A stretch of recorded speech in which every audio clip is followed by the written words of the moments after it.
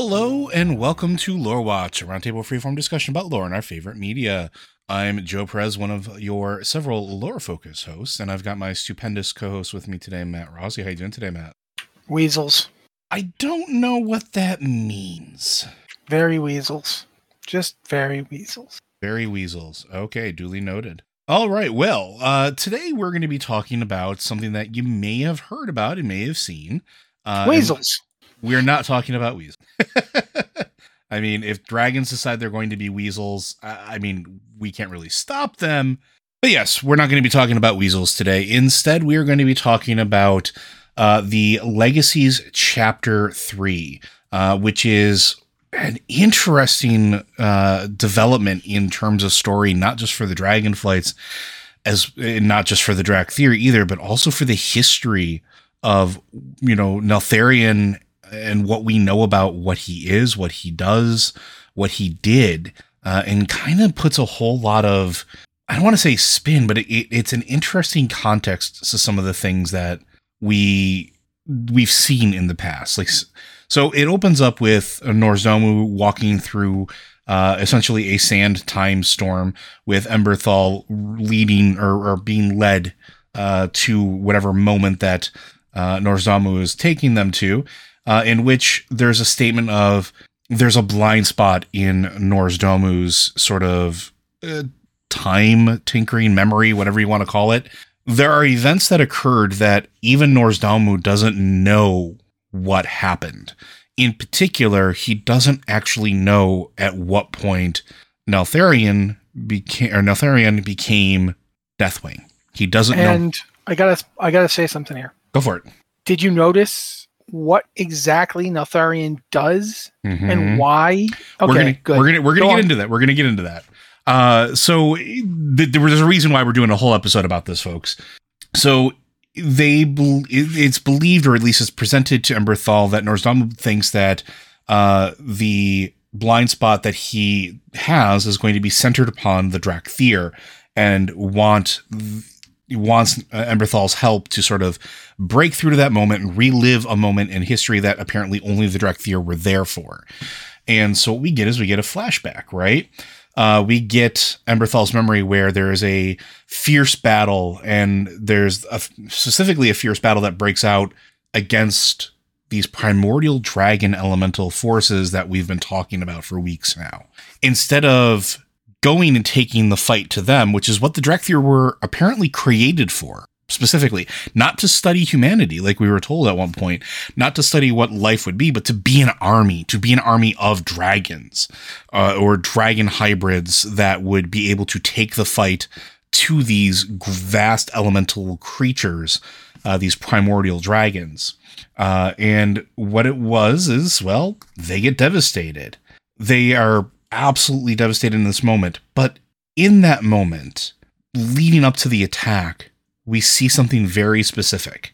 We see a legion of Dracthyr armors in perfect rigid form staring up at Neltharion in his humanoid form, and upon his hand he is wearing a gauntlet, a Titan artifact, something that Norzdomu focuses on right away. Emberthal says that we fought with a unity of purpose. His will was our own. And Norzdomu goes, yeah, probably because he was will jacking you. And I assume this is what you wanted to talk about a little bit, Matt. No, it isn't, but it's cool. No, not at all. The thing I want to talk about, since you've now given me the whole, there's a book series called The War of the Ancients. And in it, Nozdormu was unable to see through a point a vortex created by the old gods. Yep. That breaches time. What do we see Neltharion do when his order gizmo, his glove of commanding people, gets destroyed? What do we see him do? He reaches out immediately to the dark places and reaches out to a power, an elder power. We can assume that it's N'Zoth because it's all tentacly and stuff.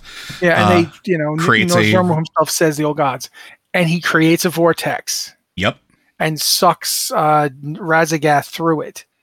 I think he basically just Alduined him. If you've played Elder Scrolls Skyrim, he just Alduin's the problem. He punts Yep. Faced with Razagath, Deathwing punts. He sends him forward. The reason all this stuff is happening now is because Deathwing sent that guy to the future. Well, that's what I think. That's what I think is what happened. Maybe not Deathwing sending him to the future. Maybe it was not exactly Deathwing's call on what happened there. Yeah, but whoever ultimately decided where the vortex was going, it's still basically a punt. It's like, oops, bang, lost my order thing. Boop, down the road. Let someone else worry about this. But more importantly, the fact that Nozdormu couldn't see to that moment, I think is very much connected to that vortex, because it's exactly like the vortex that he tried to investigate himself in the past and got stuck. And I think that's why he went and got himself a little Drakthir buddy this time, because the last time he tried to look through one of those things, he got jammed up and couldn't get out. Specifically, too, though, like none of the other Dragonflight aspects or Dragonflights were present when this happened, right? So he needed a vessel. He needed something that was there, that was present in that moment. And it just so happened that Emberthal, ones that were eventually locked away, which we're going to get into in a second here, were present. They were there. It's their memory, suppressed as it is. So he doesn't have to peer through time. He doesn't have to peer through the timeways anymore. He doesn't have to go through the portal that we just see opened at the end of this and screw himself up again. What he does is he goes and says, okay, well, you have this memory latent inside of you. Let's unlock it. And I need you to show me what you can remember. And it's interesting because I don't think we've ever seen Nozdormu do this before, right? Not directly. We have seen him kind of do it. I'm trying to remember when we go back through the various End of Cataclysm dungeons, the End Times dungeons. When we go back to the Royal Palace, whereas Shara is, to get the Dragon Soul, he basically uses a variation of it to send us. But this is the first time I've ever seen him just kind of use somebody else's memories. Yeah. But let's, for a moment, it's also similar to what Kairos did with the sands of time that he was gathering. So that's interesting.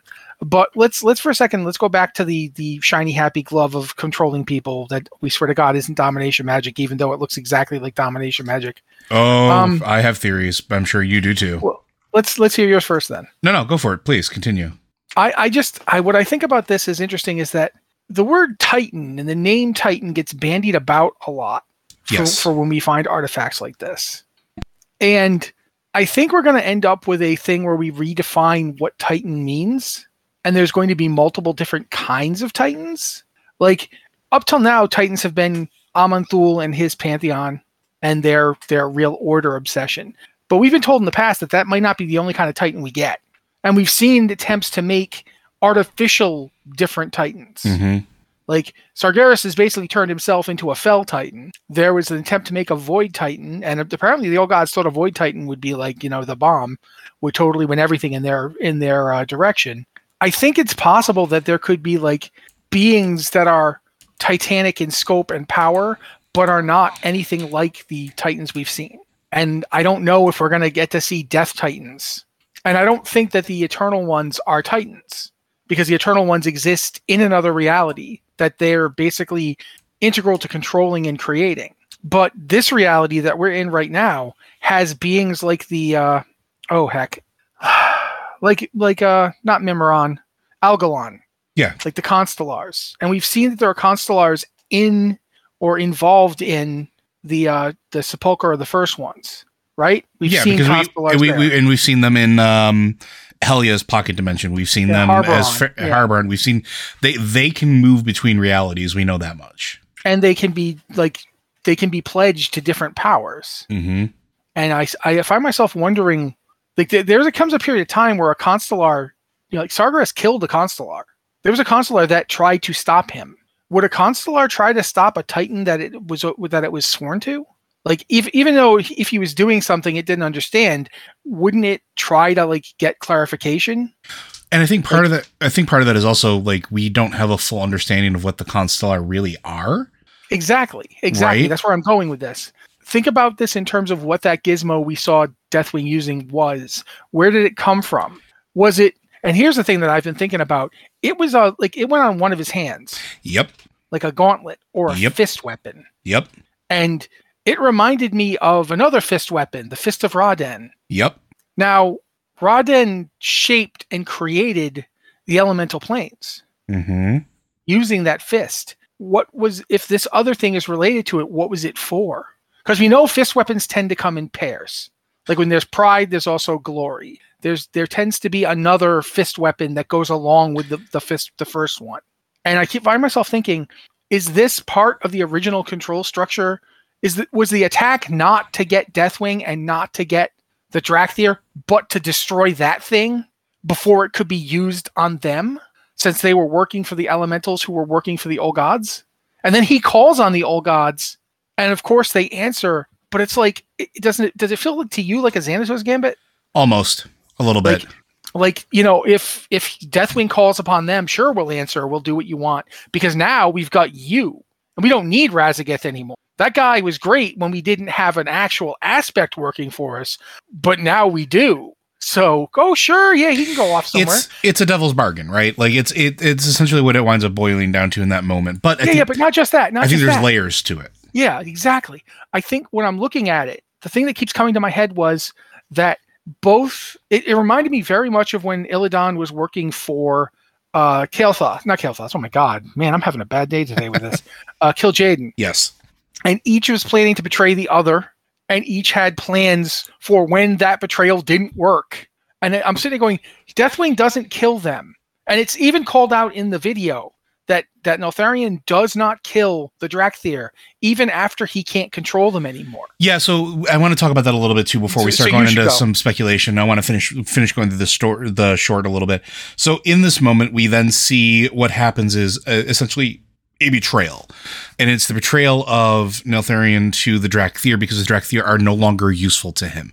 Now, whether this is his idea or whether this is the idea of the old gods that are now whispering in his head, telling him to do so, he approaches the Drakthir. And originally we had thought that maybe it was like the blue dragonflight that had locked them away. And we speculated about this because there were some things that were present in the Drakthir starting area that didn't exactly make this clear.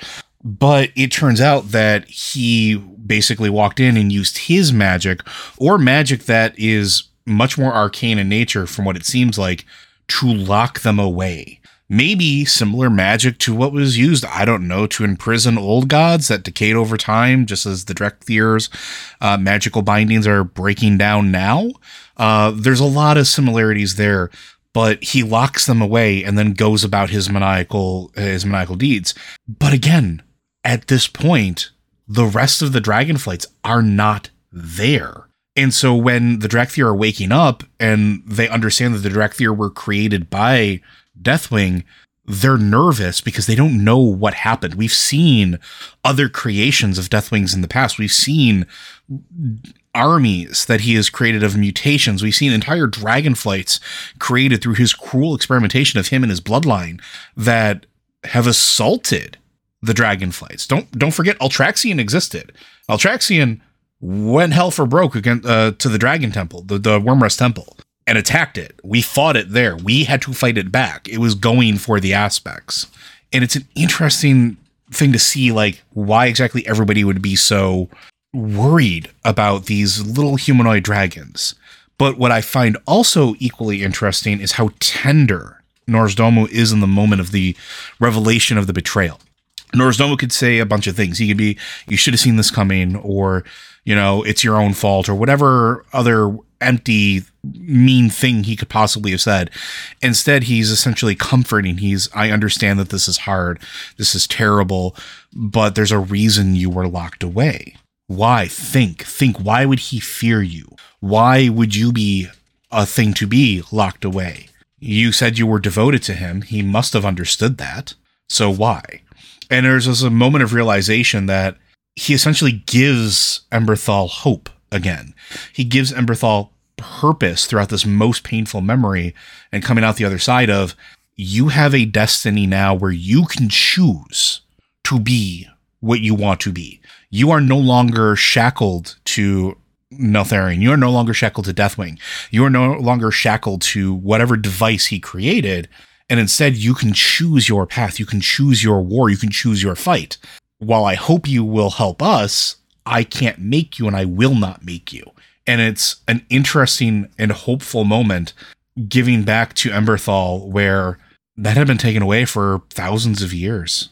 And Emberthal even says at this point, like, there's almost like, we have an ancient enemy that's coming back.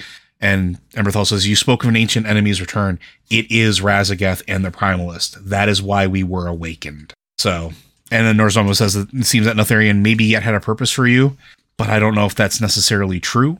I don't know if this was a contingency plan in Neltharion, like the real part of him, the actual dragon aspect, the original good guy that was deep understood. Yep, maybe. But here's the other thing. The other thing is I'm thinking it might not have been the good Neltharion, but Neltharion was always a pragmatist, even when he was good.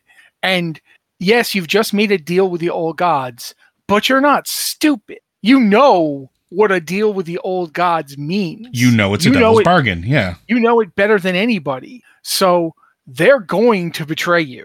And you'd better be ready to betray them. You know what I mean? Like betray them back. And I just keep thinking about this. It's Desdemona and Xanathos all over again. Yeah. Like, oh, sure, yeah, you betrayed me, and I have also betrayed you, and you wouldn't respect me if I didn't. It's kind of like Ashara and N'Zoth, really, and I think it would only work on N'Zoth because N'Zoth kind of respects guile in a way that the other old gods wouldn't, because he had to use it to fight them in the first place, because he was the weakest of the old gods. And we have an inkling that N'Zoth was the one that really sort of like tickled the brain meats of Deathwing to sort of push that over the edge, right? Yeah, from the beginning we've always known that it was probably N'Zoth. Because he always works through subtlety. Yeah. Yeah. The first time we even hear about N'Zoth is through that whole section. Yeah. But it's like one of the things that keeps coming back to me about that object, that gauntlet, whatever it was, and its connection to quote unquote order magic. And that this order magic, I don't think that the Drakthir were controlled. No, I think their natural tendency was amplified. I don't even think it was that, although that's not a bad way to put it. But I think the way that this device worked was it created consensus. Okay, yeah. How do you create consensus? So you get everybody together discussing things, right? That's how we do it. But this artifact allowed him to do it instantly. I have a different take on this, I think, and I want to present this. And we'll find out what it's. Go ahead. I'll come back to mine when you're done. No, go finish. I'm looking at the scenes where she says suddenly everything became confusion, and I think what happened was when he was using the artifact, he wasn't imposing his will on them, because then they'd just be drones, and he doesn't want drones. What he was doing was linking them, so that when he had an order for them, they could immediately take it, digest it, and come up with ways to execute it. That's the difference between a drone and a soldier. A drone just does what you tell it. A soldier looks at what you want and gives you that. So they don't, and I think that's kind of like what the device was. That's why he calls it order magic, and not domination magic. Yeah. I think it was creating an order for them, and when it got broken, it couldn't do that anymore. And the reason I think it was the thing Raszageth was there to attack in the first place was because think about what happens to the elementals when they all have access to enough spirit, which is what we call, we think is anima. When they have enough of it, they're not aggressive towards each other. They can work out their differences. They can reach consensus. Maybe. I think there might be. I know there might be more, and I totally don't want you to abandon what you're thinking, which is why I now want you to go with it so I can then react to it. So here's the thing, and this is a discussion that since this short came out, that a lot of the lore community has been discussing. Taliesin and Yveltal have talked about it. I believe Jesse and the Lost Codex has talked about it. And the community at large has been posting about it, and there's been debates back and forth of where this device actually came from. And some people are saying that this might be too on the nose, but I think there's a lot here that sort of lends to the idea that there might be a couple things that maybe give us an indication of where this thing has its point of origin. Matt probably already knows what I'm going to say, and you probably all do as well. There's an element, I think, of Tyr here, right? Tyr was a Titanforge keeper, the mightiest of the Watchers, who was a wonderful warrior and a leader, a general supreme that resided in the Temple of Order in Ulduar. He lost one of his hands fighting against one of the greatest corrupted creatures that we have ever been told that has existed. We don't know what happened after that. We don't know if that particular part of him was dissolved inside of Galakrond. We honestly don't even know where his body is because it certainly isn't underground. And some of the arguments have made is, well, Tyr is absolutely gigantic. It can't possibly be his. But what if it's based off of what was left of Tyr's body? Or at least in that particular case, his hand. What if that is exactly what Neltharion went and did? Went to the place where Galakrond's body fell. He can do it. None of the protectors of the Dragonflight that are stationed around there are going to tell him no. Not at this point. He's a well-respected dragon aspect, a warder of the deep places. They know that this is his domain. They're going to let him do what he wants to do. Maybe he goes and retrieves this artifact thinking he needs something like this. He needs a little more order magic, a little more power to make everything sort of work together. And two things happen. One, he finds what he's looking for and refashions it, which we know makes things stronger or more pronounced. We've literally been told this for 3 expansions now. Whether it's Rune Blades, whether it's Morn Blades, whether it's the Crown, the Helm of Domination into the Crown of Wills, whether it's rune magic in general, everything that gets broken and reformed tends to be stronger or more amplified in a purpose. But Galakrond was corrupted. What corrupted him? We have said that it's old god or necromantic influences. If it was old god influences, that's a really good way of introducing that little tiny voice. If it's been sitting in a festering corpse that the old gods have been sort of like into for a while now, and he repurposes it, that little tiny voice at the back of his head as he's wielding it that says, yeah, you can go ahead and do this. This is consensus maybe, or this is you making your will known. Because it always struck me, maybe not necessarily as will jacking to what you were saying, but as further order of a general being able to give direction to every soldier at the same time, right? There's that line that Emberthal says, it was as if our wills were one.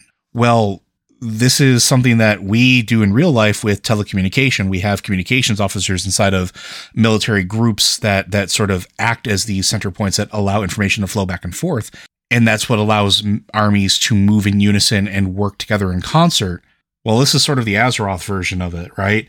And having something that's based off of maybe a Titan Watcher that was known to be a great warrior, that was known to be associated specifically with an aspect of order, would not be out of the question. And I think there might be something there with it, where maybe that's where the root of this is. And I'm not saying that's the complete story with it, but I think it solves 2 problems of where did this magic come from and how did the old gods get out their hands inside of Deathwing to begin with? Because it's a subtle thing, right? It's not an overt thing. And maybe he knew they existed because they were imprisoned. Maybe that information was entrusted to them. I don't know if we ever actually had confirmation that the aspects knew that there were old gods chained inside of Titan facilities or not. I don't think we have confirmation of that. I think we've made a lot of assumptions about that. But yeah, I can't help think that this is something that once belonged to Tyr or was a part of Tyr. And I can't shake that feeling. Yeah, I don't think those two things are necessarily contradictory, because you know what this reminds me of the most of anything? Battle meditation. Yeah. If you guys don't know what battle meditation is, it's from Star Wars. It's a Jedi, I don't want to call it art, but I don't know what else to call it. A Jedi ability with the Force that's considered one of the most dangerous, but it's a light side ability. It's not a dark side. There's never been a dark side user who had battle meditation. It wasn't taught to them, and they couldn't. If they didn't already know it, they couldn't learn it. And very few people could learn it, in fact. It was so rare that when somebody was found to have capacity with it, oftentimes there wasn't anybody to teach them. They had to just figure out how this worked by themselves. If you've played Star Wars Knights of the Old Republic, you saw battle meditation in action. And you saw that whilst it was not an ability that the dark side knew how to teach, it was one they could use if they fell to the dark side after having already learned it. Mm-hmm. We see Bastila using it. I think what we see of Deathwing using that device, I keep calling him Deathwing, but he was Neltharion at the time. I don't think he was controlling them. I think he was imposing an order, a consensus. But that's why I said, I think it's delivering that like order, like giving that order more efficiently, right? Or it's like I said, I think it's like battle meditation, where he reaches out and touches everybody's minds and basically shares with them Here's the plan. What I think we should do, and gets all their feedback instantly. She specifically says it's like our will was one. Mm-hmm. And what that says to me is that she even says that we trusted him. We would have done anything he asked.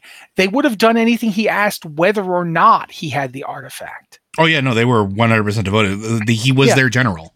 And as a result of that, that's why I think, first off, it's why I think I don't dislike your idea that it might have been related to Tyr, because I keep thinking about when Kalecgos found the Spark of Tyr and saw, the sparks of Tyr are devices that were basically recorders. And what they did was very much what Nozdormu was trying to do here. They record memories of an event and then play them back. He's trying to use his abilities and this Drakthir to do the same thing. And it's quite possible that that's because the order device that Neltharion was using is similar in some way to the Sparks of Tyr. But what's really interesting about all of this to me is this idea, not just that there's betrayal involved, but that Neltharion locked them away. Like it's implied that he was afraid of them, but it's also implied that he wanted them to be able to develop. Right, because don't forget that they weren't like locked away in such a way that they would like decay, or that wasn't like a prison. They were locked away in like an arcane lock where they were preserved. Yeah, and he wanted them preserved. Mm-hmm.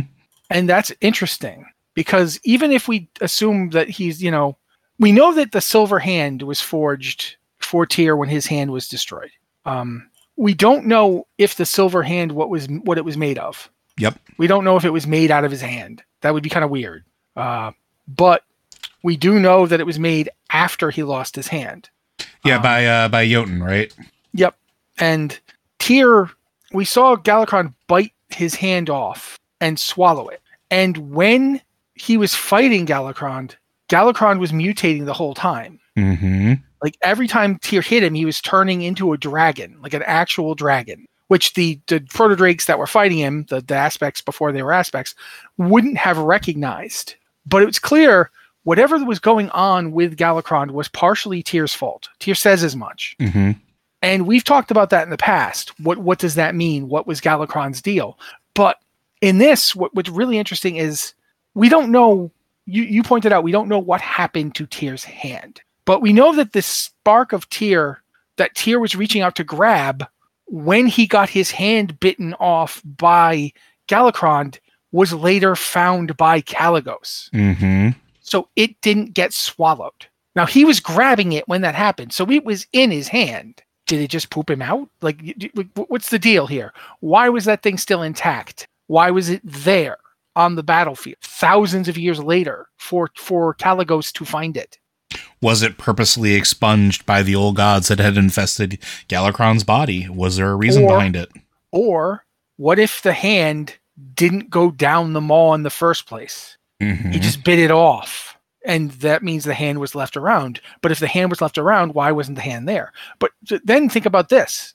Unrelated to that, Tyr knew his hand was left there. Tyr knew that because Tyr and Jotun made the silver hand that replaced his former hand with. Why did Tyr, if Tyr's hand was left around, why didn't he go get it? Why did he leave the spark there? It's not like Tyr didn't know it was there. It's not like Jotun didn't know it was there. That's just really interesting to me. Yeah, there's a lot here, and I want to make sure that like I don't want to have Tyr removed from the conversation when it comes to the hand moving forward. And for all of our listeners, keep it in mind.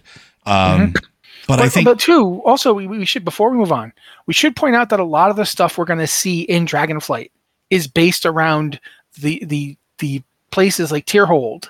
Mm-hmm. Like Tyr obviously had a presence on the Dragon Isles. Tyr himself, like the Titan stuff we see there, was related to Tyr, and that's worth thinking about. The whole Primalist Rebellion, we still don't really know much about it. We don't know like who was fighting in this.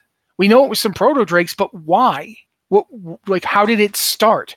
Because one of the things that's fascinating for me about all this is that some people have tried to accuse these legacy shorts and Dragonflight in general of being of retcons. And in the classical definition of the term retcon, they are, because it's continuity that we didn't know up to now. Mm-hmm. But it's not changing anything, because previously we have for WoW's history is before 10,000 years ago, various things happened at various times that we don't, it's myth and legend stuff. There's never a date given, and nobody talks about how long between these events were. We don't know how long the aspects were aspects before the Sundering, which took place 10,000 years ago. We don't know how long there was between Galakrond and that happening. We have no idea how long the history of the dragons is. Yeah, and I think that's another thing that is sort of important, and why I think the shorts involving Nozdormu are important as well, right? Because time is the one thing that we don't generally have a scale that we can hold up and measure against. We know not relative before 10,000 years ago. Not before 10,000 years ago. We can measure that, but so much happened before that. So much could have already been set in motion. There's so much that we don't know. And there are beings that would be able to tell us about that. And now we're starting to get a little bit about that. But we don't know how long, like in this particular case, we don't know how long the Dragon Isles existed, really. Yep. Well, I mean, the Isles probably existed before the dragons even went there. And it may have been a Titan facility before the dragons went there. It might have been something Tyr gave them. Exactly. Right? Like, you guys are going to need this now more than I do, because now you're in charge of defending the world. It's no longer my responsibility. If Galakrond is Tyr's fault, the Dragon Isles might be where Galakrond was originally affected by whatever was affecting him. And what would happen if Neltharion... Also, dude, you're going to take the hat off because the thoughts are just beaming across, and I need to be able to think my own thoughts. Because we're on the same wavelength here, and I love it. It does kind of seem like that. But that's the thing I love about this, too, is, right, because when I said at the beginning of this that this starts to color everything that Deathwing started to do and everything that his children did for years to come afterwards, this is where you start to really see it, because, again, it all boils back down to Tyr. If Tyr was the one that was experimenting with Galakrond and is the reason that it happened, and if that happens to be on the Dragon Isles, which I really do suspect it was, that means he's got a laboratory or a system or something there very similar to what we saw in Uldir, right? In Uldir with Mother, when all that stuff was going on, it was a test facility. It had rooms and containment set up to mess with arcane and biological substances and mashing them together. They accidentally created an old god. It cannot be the first time that they've messed up like that. And Galakrond is proof that it's very likely, that is the first mess up, or at least the most public of them. But if it happened on the Dragon Isles and all of a sudden Tyr's gone and all of the Dragonflights are left to inherit all of these facilities, Neltharion is a keeper of the deep places. He's going to go places that the other ones wouldn't even consider going. Nozdormu is going to be dealing with time. He's going to be dealing with the chamber that we are shown on the Dragon Isles in the shorts, where it looks very similar to the Mogu creation engine, by the way, where it seems like that is a convergence point for the pathways, potentially. At least that's my assumption. That's my tinfoil hat guess of what that is. You have Alexstrasza, who's concerned with life and is going to be more focusing on what's on the surface. You have, why can't I think of his name now? Not Caligos. Malygos, who is concerned with the keeping and tidying of magic and is worrying about the ley lines and how magic is developing across the world, isn't looking inward necessarily. And Ysera is concerned with also not just protecting the nature, but making sure that the Emerald Dream is curated and tended to, or at least guarded in whatever capacity that they were charged with by Freya. So why, or I wouldn't say why. So Neltharion traveling into the earth and wandering around this place and learning as much as he can about what Tyr did makes sense. And now look at his further experimentations. Think about this while we're talking about this. Yeah, maybe there was some corruption from whatever.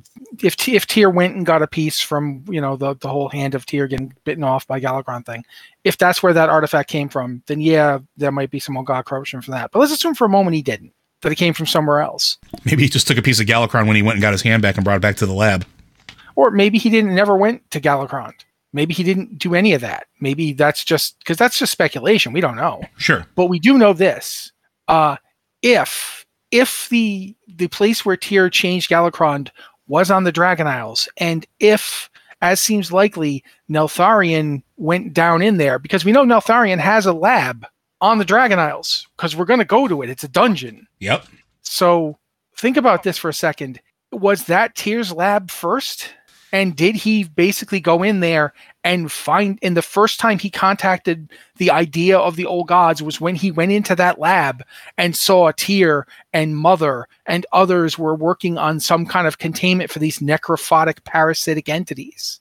And he's like, what are these things? Like, why are they in the earth? That's my domain. Like, did he already know they were there? If he already knew they were there, then you bet your money he was going into that lab looking for something about them. Mm-hmm. Because if you're in charge of the earth, you'd want to know everything you could about these things. And if he didn't know about them, that's the first crack right there. That's the first, you start wondering, maybe the Titans don't have my best interest at heart when you find out that they locked horrible monstrosities in the place they have you guarding and didn't mention it. Yeah, because that's the other thing. Like, the dragons never really talk about the old gods, right? I mean, they talk about them in terms of the old gods are attacking, we must stop them. But there's not a lot of, oh yeah, the old gods, here's everything we know about them. Mm-hmm. We've never heard like anybody say, well, we first found out about the old gods at what point? Like, that has never come up. And it seems granted, go ahead. I was going to say, because like in the interactions, it seemed like they knew about it because of what happened with Deathwing. And it feels like they knew about it after the fact. Like, I'm picking up what you're saying. It seems like something that they maybe should have been told, but it feels like they weren't told. That they weren't told that these are horrors that exist that might come back to haunt you. And possibly they weren't told about them just because the Titan Forge thought that's our deal to deal with. Mm-hmm. Your deal is stuff that comes from Azeroth. You handle this, we'll handle that. But maybe it was simply an oversight. Or maybe they did get told about it. We just don't know yet. But regardless, however it worked out, there's so many different ways that the contact could have happened here at this place in this lab. Or, do you know what I'm saying? Like it feels an awful lot like this is also involved in where this Primalist rebellion comes from. Yep. Like if Tyr was experimenting on drakes, he might have done some stuff to some drakes, or the experiments themselves might have caused something, or even if just the drakes themselves were like, this dude's sketchy. We don't want anything to do with these people. Well, think about it. It's clear. One of the Primalists even says that they're going to cleanse Azeroth of the Titans' interference. Yes. Right? Yeah. Oh, yeah. But I mean, that's what I'm saying. Like, it's interesting because when you take that thought and you start looking at the other things that Deathwing did, look at his other labs, look at his other experimentations. The first real look that we got into it was not necessarily the Blackrock Spires, but it was Blackwing Lair. And in Blackwing Lair, there's all manner of laboratories. There's an entire section that is literally beacons and burners and everything else. And there are... Okay, I gotta kind of disagree with you. I think it is Blackrock Spire because of the Gith encounter. Oh, yeah, that's true. I mean, granted, Gith is like outside the door to Blackwing Lair, but nevertheless, the first time we go in, we see not only is Nefarian, there is Lord Victor Nefarious egging on Rend, but he gives him a freaking chromatic drake to ride around on. Yeah, chromatic drake eggs. Yeah, I totally forgot about the chromatic drake eggs, but like that's what I was just kind of confirms your theory. It absolutely confirms your theory. The centrifuges with all the dragon blood in them, the dragon corpses hanging from chains, Cro-Magnus, all of that. Yeah, absolutely. Gith himself. Gith is a fully functional chromatic drake. Yeah, all of the Drakenoids that we encounter, like everything about this place is just further. It's showing sort of. I don't want to say an evolution of what he did with the Drakthir, but it very well may be. Where did he even get the idea for the Drakthir? And going back to your thought, if he did find Tyr's lab, that would make perfect sense. If he's looking at this experimentation and seeing how Tyr is applying, let's say, elemental forces to natural occurring creatures on Azeroth's surface, and oops, accidentally Galakrond, or oops, accidentally ticks off every of the elemental drakes because maybe he was capturing elemental proto-drakes or elemental drakes and experimenting on them with the Curse of Flesh, trying to turn them into something else. Because again, we don't know where Galakrond came from, but we don't even know that Tyr did. We don't know Galakrond against his will. It's quite possible he just showed up, rocked up to Galakrond, said, "Look, you're apparently the most well-regarded of your kind. How would you like to help shepherd them into a new future that would have taken you, eons to get to without me?" Yeah. And Galakrond's like, "Yeah, I like helping my people." I like to organize hunts and give my people food and be an inspiration to them. Sure, yeah. What do I have to do? And then next thing you know, that didn't work. Right, because we're told that the five proto drakes that become the aspects are the most intelligent. That doesn't mean they're the only intelligence, right? Yeah. And for that matter, I mean, again, it's said multiple times that Galakrond is well respected among his kind. Mm-hmm. And that he helped them.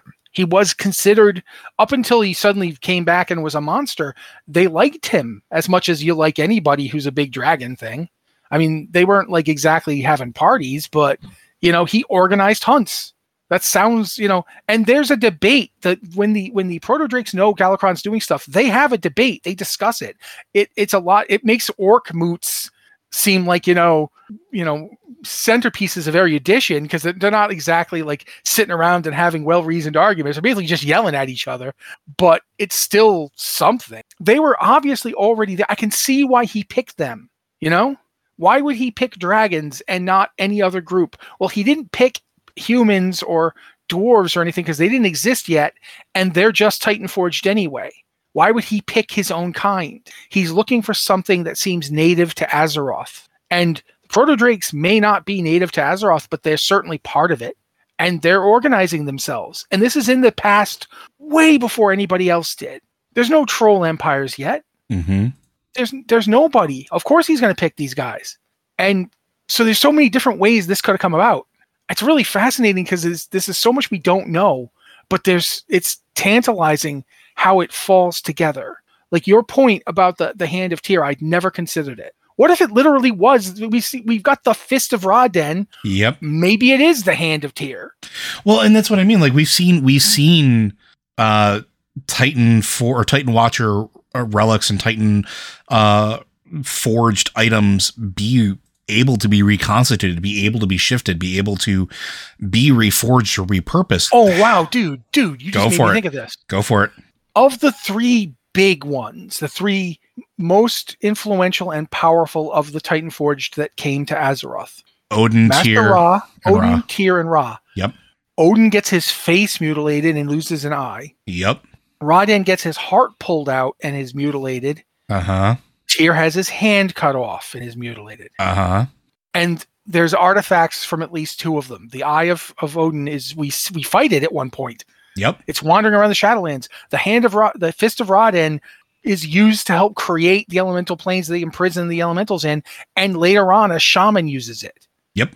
But we've not seen Tyr's hand. We've seen the mace, Tyr's hand, but that mace was the mace he had before he lost his hand. Now, interestingly enough, and I want to throw this out there because this is a bit of speculation based off of some things that were revealed in game. This is mild spoilers. There are in-game models for this particular item, for the hand, for this relic item that Neltharion is wearing, both shattered and whole. What that means, it could be something that they're just using for cinematics, or maybe we might be getting our hands on the third of the Titan Watcher relics. The one that we don't know what happened to, which I think would be absolutely fascinating and absolutely interesting, especially if we're the ones putting it back together.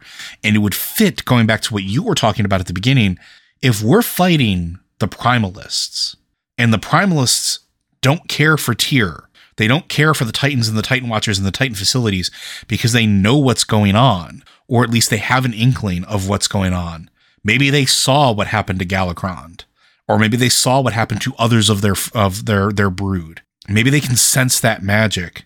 Maybe that's part of what we're doing is putting that together, putting that back together, like we've done with some other relics in the past, Helm of Domination, in order to take the fight to them in a very specific way. It would not. Yeah, certainly is one possibility. Yeah. I don't think it's out of the realm of possibility. Yeah. What if that thing was used on them before? Mm-hmm. To keep them at bay. Yeah. Or, what if he used it on Galakrond to convince him it was a good idea to let him do whatever he did to Galakrond? Well, and that's the other thing is we don't know what Tyr did. We don't know what Tyr was capable of. Because, that's the other thing too, right? Like, if it was part of him, if it was his actual factual hand, and it was a piece of him, we don't know the extent of his power at the height of his power. We know that Odin was absolutely mighty, right? We know that Odin had a ton of capability to do all manner of things. We've seen that Odin learned how to basically create and reanimate bodies. Yeah. And we've seen that Ra-Den was strong enough to create an elemental plane. Yep. I mean, Helya helped him design it, but he built it. Yeah. He's the one that made it. Now, think about the fact that of the three, Tyr was the physically most powerful of them.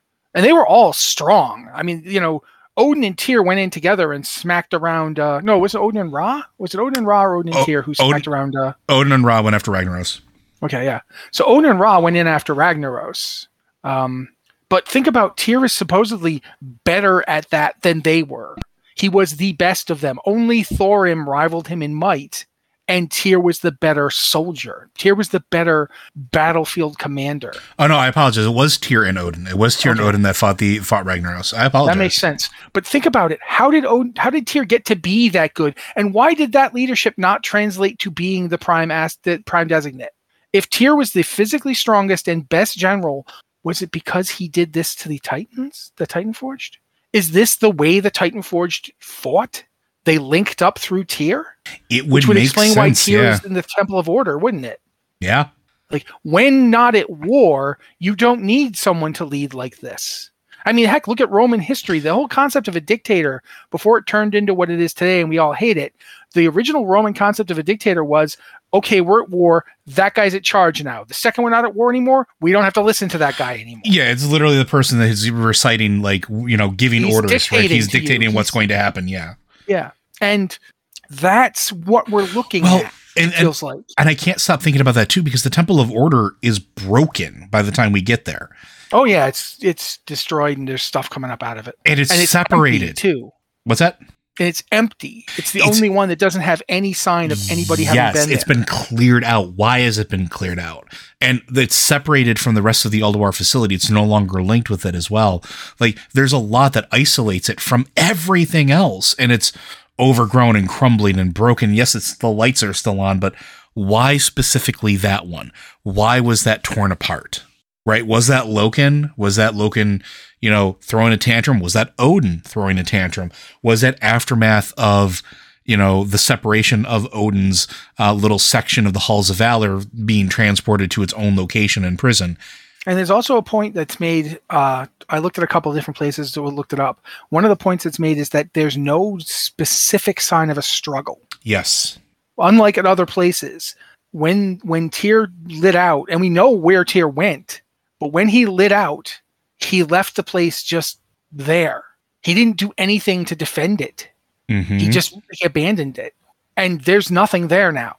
But I like I like your idea though, and this is kind of where one of the core things that I think about too with this is the idea of sort of the Titanforge being able to sort of link together with the sort of Watchers and the generals of it, because we know that they waged war against the Black Empire. We know as an opening act, they subdued all the elementals and the elemental lords, who are power itself. The elemental lords are raw elemental power, and they fought those guys at their full, not it like some avatar, not some form that had been beaten on the material plane and then was trying to regenerate itself when we showed up.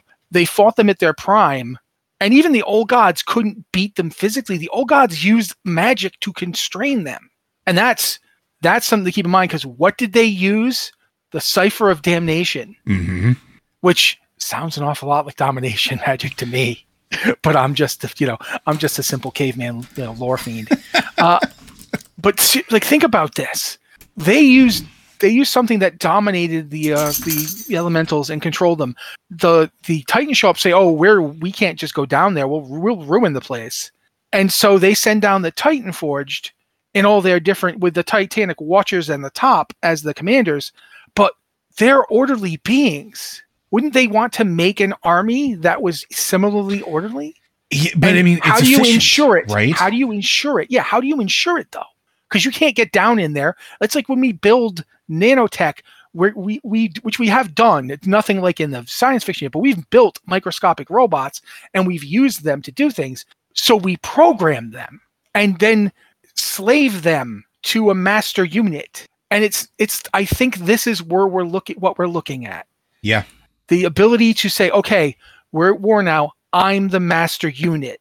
You got to do what I say. You plug it's in, important. But also you plug in as sort of like that central check-in point, right? Exactly. Do you remember when Diablo 2 Resurrected couldn't get through the login process because it was using the original code Yep. for before BattleNet existed? What if that's what Tyr is doing, or what this device does? It goes back to, like, forget all this newfangled stuff you've evolved. I'm going to push this thing here that is primal to you, that is central to thinking. Now, the interesting thing is going to be whether or not we find a place on the Dragon Isles, in Tyr's Hold, in everything that we find here, that is a replacement for the Temple of Order. Or, Mm-hmm. You remember how you were talking before, a couple of shows ago now, about how Ulduar didn't join in? Yep. Because imagine, like, that means, think about what Tyr would have said about that, had Tyr been around to do anything about it. And think about what the Temple of Order could have been used to do. Like you've pointed out before that it's just sitting there. If the Temple of Order still exists, then all the other temples might route to it. And that now you've got direct, unambiguous access to the engine of the Makers. Which is why at the end of Battle for Azeroth, while we're sitting there trying to route everything through the Heart Chamber, through a main control system, we're literally hacking the Gibson to make it work. Yeah, because it doesn't have the original control center is not in use. And that's why Ulduar can be cut off, because again, the Temple of Order is no longer connected to everything. It's not being routed through that central location anymore. Talk about it being empty and broken and having it being separated from the rest of Ulduar. But it's because of that Mirmar can go, nope, hanging up now, and then just cut off that facility. And you're talking about if there's a structure like it on the Dragon Isles, but I think about it this way. Don't think about, is there a structure like it on the Dragon Isles? Think about, is it the Dragon Isles? Yes. What if the Dragon Isles entire was that structure? It was the place where he went, that the Temple of Order would have just been, like, for lack of a better word, I'm trying to think of the right way to put this. The Temple of Order would have just been the first connection node between that facility and Ulduar. It would have been his version of, I'm taking my ball and getting out of here, but not to run away, but to have a secure location. On the problem. Yeah, it's working on the problem. But the problem of ordering Azeroth is, how do we order it with these chaos things inside? And not only that, but think about it this way too. We know that the Dragon Isles were only being reawoken as the ley lines were healing. There's a specific reason it was placed there, right? And until the ley lines were moved back into place, the dragons couldn't find it. They couldn't go back home. Why couldn't they find it? Why couldn't they go back home? You know, what was the mechanism that was keeping it secure from even them? And was that the natural order of it? Was it Tyr's hidden oasis that still tapped into the nexus of ley lines that connected literally every Titan facility? Because pretty much every Titan facility, if we were ever to get a map of the ley lines of Azeroth, I'm almost willing to bet every single Titan facility was placed at either a nexus or a junction point of all of the ley lines before Azeroth exploded. Yeah, but dude, what if we have it backwards? Oh? What if, I'm sorry, I wasn't pushing the button. I was so excited. What if the reason that we could only find it now wasn't because the ley lines weren't connected to it and therefore couldn't be sensed or whatever, but what if it's like an artificial concentration of ley lines? What if Tyr worked around because when they're ordering Azeroth. That's the whole thing they're doing, is ordering Azeroth after the Black Empire falls, right? So one of the processes of ordering it is to channel back as much energy as you can to the big wound that was created when they ripped Y'Shaarj out, right? When Aman'Thul reached down and goes, pluck, he accidentally thought, I'm just going to get that pimple, and boom, the thing exploded, and there's gunk everywhere, and there's this big hole, and he's like, oh man, that's not what I wanted. So they're trying to organize everything, order it, and get as much power as they can back into Azeroth, much like when the Azerate's coming up out of everywhere, we're trying to get it back into Azeroth. We're trying to feed it back in, right? What if the Dragon Isles are this natural wellspring of that power that got pulled away when the Sundering happened? They got cut off, and the power there was being used to create all the stuff that Tyr was doing, right? And so when the dragon, the dragons are like, something bad's happened, we have to go try and save the world, and left and put the Titan Watchers in charge, we see them do something. They seal the place off, right? That's the original cinematic. We see them do something. That's them cutting off the Dragon Isles from the Leyline network and channeling all of its natural Leyline Nexus power back into it. Into itself, to basically hold it in abeyance, to pull it away.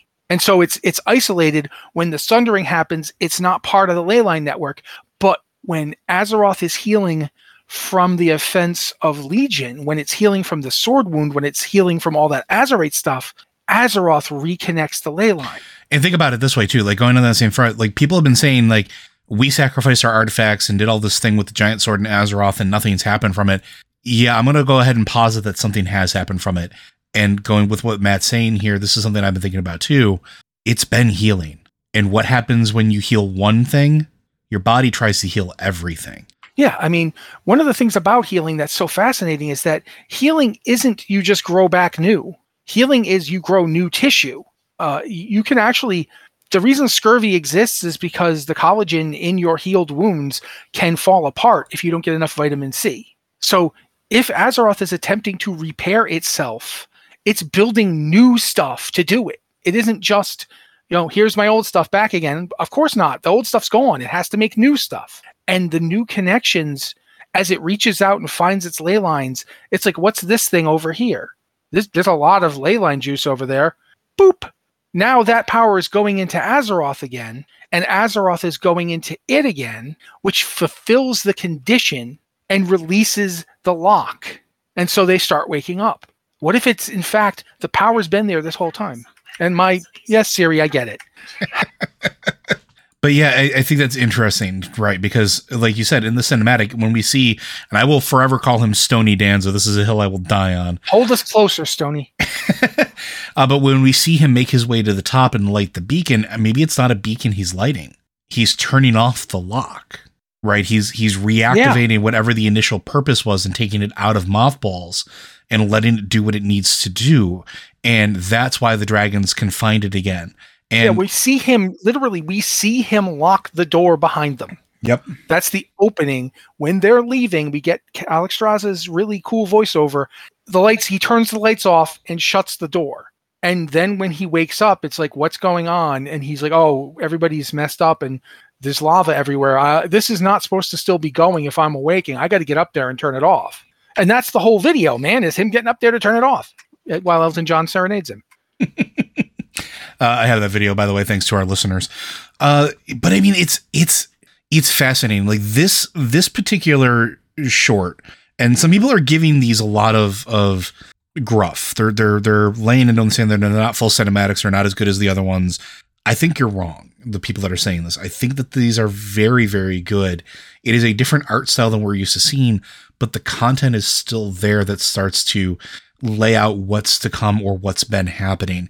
And in particular, while 1 and 2 sort of laid the groundwork for what the Drekthir were and sort of gave you sort of an introduction to the Dragonflights if you weren't unfamiliar with them, which again, I argued is something that needs to be done for people that maybe didn't read those books and maybe are just coming to the game now, because there are a ton of people that started playing recently. The last time we had a major Dragonflight involved expansion was 11 years ago. Yeah, it's been 11 years. Yeah. So, I wasn't even 40 yet. Yeah. I'm now 50, guys. But I mean, think about that. That's 11 years of players coming to the game that, may have missed that or weren't in the middle of that or maybe didn't want to read the book. So you have to have a couple things that sort of set up what the Dragonflights are and why they're important. But now you start getting into the more, I'd say our wheelhouse. It's the more esoteric, the more things that start leading you on and start giving you like the little breadcrumbs of where the story could go and give you deepening of the understanding of characters and things that happened in the past. And I don't use retcon as a negative thing. I'm with Matt on this one. A retcon is literally what goes back and fills in the gaps. And that's what they're doing here. They're filling in gaps, and it's making for some potentially very important, very impressive dragon storytelling of what's already happened, not necessarily just what's going to happen, but what's happened before. Because now I can guarantee. Go ahead. I'm just gonna say there's a big difference between it telling you, filling in the gaps that were left purposely vague or like a paragraph several thousand years past. I mean, a lot of stuff can happen in several thousand years, but they were trying to get to the next big thing that they did know about. This isn't a case of them changing anything. This isn't, oh, the Eridar. Oh yeah. Oops. The Draenei were Eridar. Sorry, but that's what we're going with now. This is very much, we had nothing here. There was a placard saying history to be determined later. And that's what we're getting is a look at what was going on in the distant past. This is, and keep in mind, we have no idea when this was. This is untold thousands. Azshara wasn't even like an idea in someone's head. Two night elves probably didn't even exist yet. But if there were night elves at this point, they hadn't even thought about having a kid yet. Mm-hmm. This is way back. And I think that Joe's right in that a lot of this stuff is coming up. It's not just getting to see the past. It's not just getting to see the future. It's getting to finally see the past. So yeah, I'm really excited for it. And that's one of the things that I think is going to be most impressive about the Dragonflight expansion as we move forward is not necessarily just exactly what's going on now, but it's to me, it's an archaeological expansion. We are unlocking and spending time unlocking bits and pieces of Azeroth's history that one was never volunteered to us and is going to forever alter the relationship we have with the Dragonflights, because that's a complicated thing to begin with. And anything that's here that they knew about that they didn't tell us about that could be a potential danger is going to shift how we deal with them and interact with them already. Beyond just... I can't see it, but I'm nodding when he's talking. Beyond just the Alexstrasza being mad at us because the Death Knights went and took one of her kids. But it's just going to be such a potentially ground-shaking expansion for interpersonal relation on Azeroth. So much is going to be unveiled here. So much about potentially the Titans and what their original goals were. And it could not be what we know. We've been told things, and I say this all the time, and I'm probably going to say this a million times more. Everything is a matter of perspective. It's a matter of who tells you the story. But here's the thing. When you go and investigate for yourself, you have nobody telling you the story. You're putting it together yourself. And as you're making your way through those, the dungeons where you are in the laboratory of Deathwing and looking at his papers and his writings and his etchings and what he uncovered, the artifacts that he had, you're going to have a different understanding and you're going to be able to come to your own conclusion. Same thing with what's happening with the Bronze Dragonflight and what's happening with the Blue Dragonflight, because they're arcane libraries, and they are arcane libraries. They are definitely book nerds. Shout out to the Blue Dragonflight. But you're going to learn more about them and about what they were. Because don't forget, by the time we started encountering them, Malygos was already nuts. He was already like going off the deep end.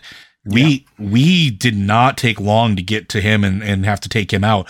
The Blue Dragonflight's been in disarray for a long time. The Bronze Dragonflight's been basically involved in essentially what amounts to a civil war with itself. Because the Infinite Dragonflight is essentially like, it's not brother versus brother. It's, Ted versus Ted. It's, hi, I'm Ted. Hi, I'm negative Ted. We're going to fight now. You fool, you can't oppose me. I remember when I was you, naive and foolish. Wait, what happened to marry me into a dick? So the Bronze Dragonflight's been busy with that. The Green Dragonflight's been busy trying to fight Void Corruption and the Nightmare for so long now that they've been sort of removed from it. Alexstrasza and the Red Dragonflight have had their own just absolute cavalcade of tragedies. So we've only dealt with them at these weird moments. And the last time we had it, like Matt pointed out, 11 years ago, when we decided to go through and band together against Deathwing one last time, that was really the last major story beat we got from the dragons. And it was, even then, they just stepped back and said, it's time for mortals. We're done now. But we never were told what that meant. We really don't know what most of them were doing in between until we got to Legion and Ysera dies. And, now her daughter is supposed to be taking over. You have Malygos, who's struggling to keep the Blue Dragonflight together, because that's been a thing Kalecgos, excuse me. Kalecgos has been struggling since the day he took over. It's fascinating, and our relationships are all going to change. So I'm going to stop talking now and let Matt, if he has any final thoughts, throw them in here. I think we're pretty good. All right. I mean, I'm looking forward to seeing stuff like Malygos before the War of the Ancients. Keep in mind, Malygos wasn't just crazy, for a little bit. It was a long time. Malygos spent 10,000 years basically trying to keep his flight going with like only a few dozen members, and would probably have failed due to his complete total grief collapse, if not for Alexstrasza preserving some of the Blue Dragonflight's eggs. And that's the thing. People don't know this. The reason that there are currently black dragons and blue dragons at all is down to Alexstrasza. Mm-hmm. So there's a lot going on here. There's a lot I want to see. I don't think this expansion can possibly hit all of my needs and wants, but I am looking forward to seeing which ones it tries to. And that's pretty much all I think I have to say at this time. Same. Like, I don't think we're going to get everything because there's too much here, but I think it's going to be a really great jumping off point. And it also makes me very interested to see what we're going to get from novelization at some point during this expansion, because at one point we used to get novels before an expansion would hit as setup, and certainly there was some expectation of that. I mean, even before the Storm gave us some context, but with the most recent ones, they weren't pre-expansion. They were mid-expansion. They were furthering the story of the characters involved in there. And I am looking forward to see what they choose to show us in game and what gets plucked out and given an entire book worth of attention. Because, I think that's going to be real exciting. But that's going to do it for us this week, folks. Blizzard Watch is made possible due to the generous contributions at patreon.com/BlizzardWatch. Your continued support means this podcast site and community is able to thrive and grow. Blizzard Watch supporters enjoy exclusive benefits like early access to the podcast, better chance at having your question answered on our podcast of the queue, and an ads-free site experience. Again, folks, if you have questions for the podcast, be sure to send them into podcast@blizzardwatch.com. Specify the show that it's for. If you are a Patreon supporter, as a way of saying thank you, we offer up the Patreon queue and podcast questions channel on our Discord server. You can go ahead and throw questions in there, and we tend to look there first as a way of saying thank you for continued support, because it allows us to keep shows like this and the site at a large just operational in general. If you can't support us on Patreon, again, we understand. You can also use our Q and podcast questions channel. And if you want to support us without monetary involvement, spread the word, share our episodes and our articles with your friends, signal boost them on the social media of your choice. And if you are listening to us on a platform that allows you to leave reviews or ratings, please go ahead and do so. It sounds hokey, and I'm sure every content creator you have out there says it, but it does actually help. Giving things likes, giving them stars, giving them even a comment helps keep things relevant as we move forward, and shows that, you like our stuff, and it helps. It really, really does. But with that, folks, we'll see you next week.